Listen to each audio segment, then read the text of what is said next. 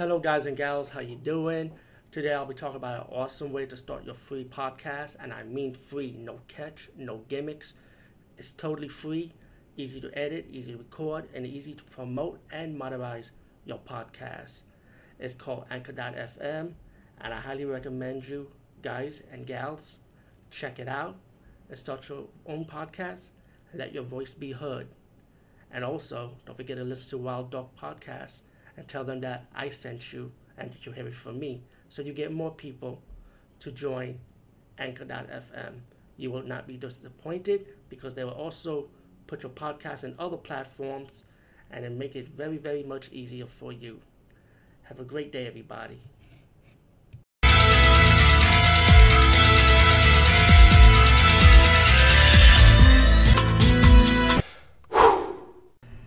Hey guys and gals, what's up? Today I'll be talking about a movie called Dark Slience from 2016, also known as The Blind Kin. Now, this movie is, to me, at first, I was taking it as a trial and error, but then as it progressed, I kind of like, to be honest with you, I can't lie, I actually enjoyed this movie for what it is. I mean, the movie is, like, to me, and only because it's like I like the special effects, I like the monster creature of the blind kid. I really like him. I mean, he's like, to me, like Freddy Krueger, Doug Bradley Hellraiser combined in the world of Insidious, like his version of his plane of Insidious or Sinister, or the movie Sinister, like, or Slender Man type of character, you know. And let me just progress with the point. You got this man and his daughter moving to this house. His daughter ended up having artwork of this creature known as the Blind Kin, and you be wondering like where this monster comes about. And I feel like that's one weakness in this movie is that how this creature came about. Like, how did they start meeting this creature, like at the beginning, you know?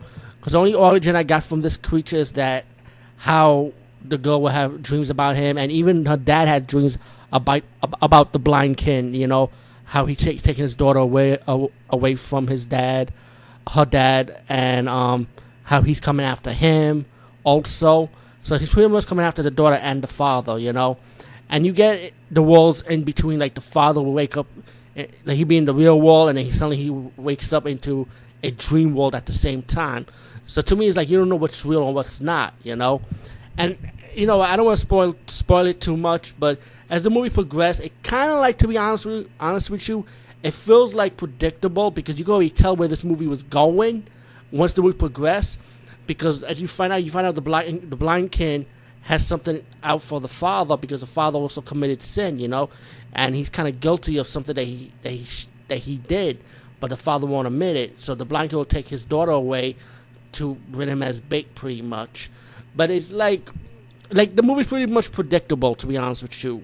But at the same time, I kind of like enjoyed it because it's like, I do like the Blind King character. I like how they showcase him. It's like, to be honest with you, I feel like you could take this movie as an introduction, but I feel like they should do a part 2. If they ever do a part 2, I think they will amp it up much more for the Blind King character. Because I can see this character becoming a franchise character, a horror franchise, you know, if you do a sequel, you know. But Dark Slience, I thought it was an enjoyable, to me it's an enjoyable watch, excuse me. It's not like, I mean, it does have deaths in the movie, but I can't, like I said, I can't spoil it because, like I said, it's going to ruin the whole movie for you and your experience with it, you know. But it's pretty, like I say, if you've seen a lot of horror movies, you can tell where this is going, you know. But Dark Slience from 2016, aka The Blind Kin, I say definitely check this one out. I believe, like I said, if they ever do a part 2, I believe this could be a horror franchise character that people will watch out for, and I believe there will be development in this. Like to me, like an introduction. Take this first one as an introduction.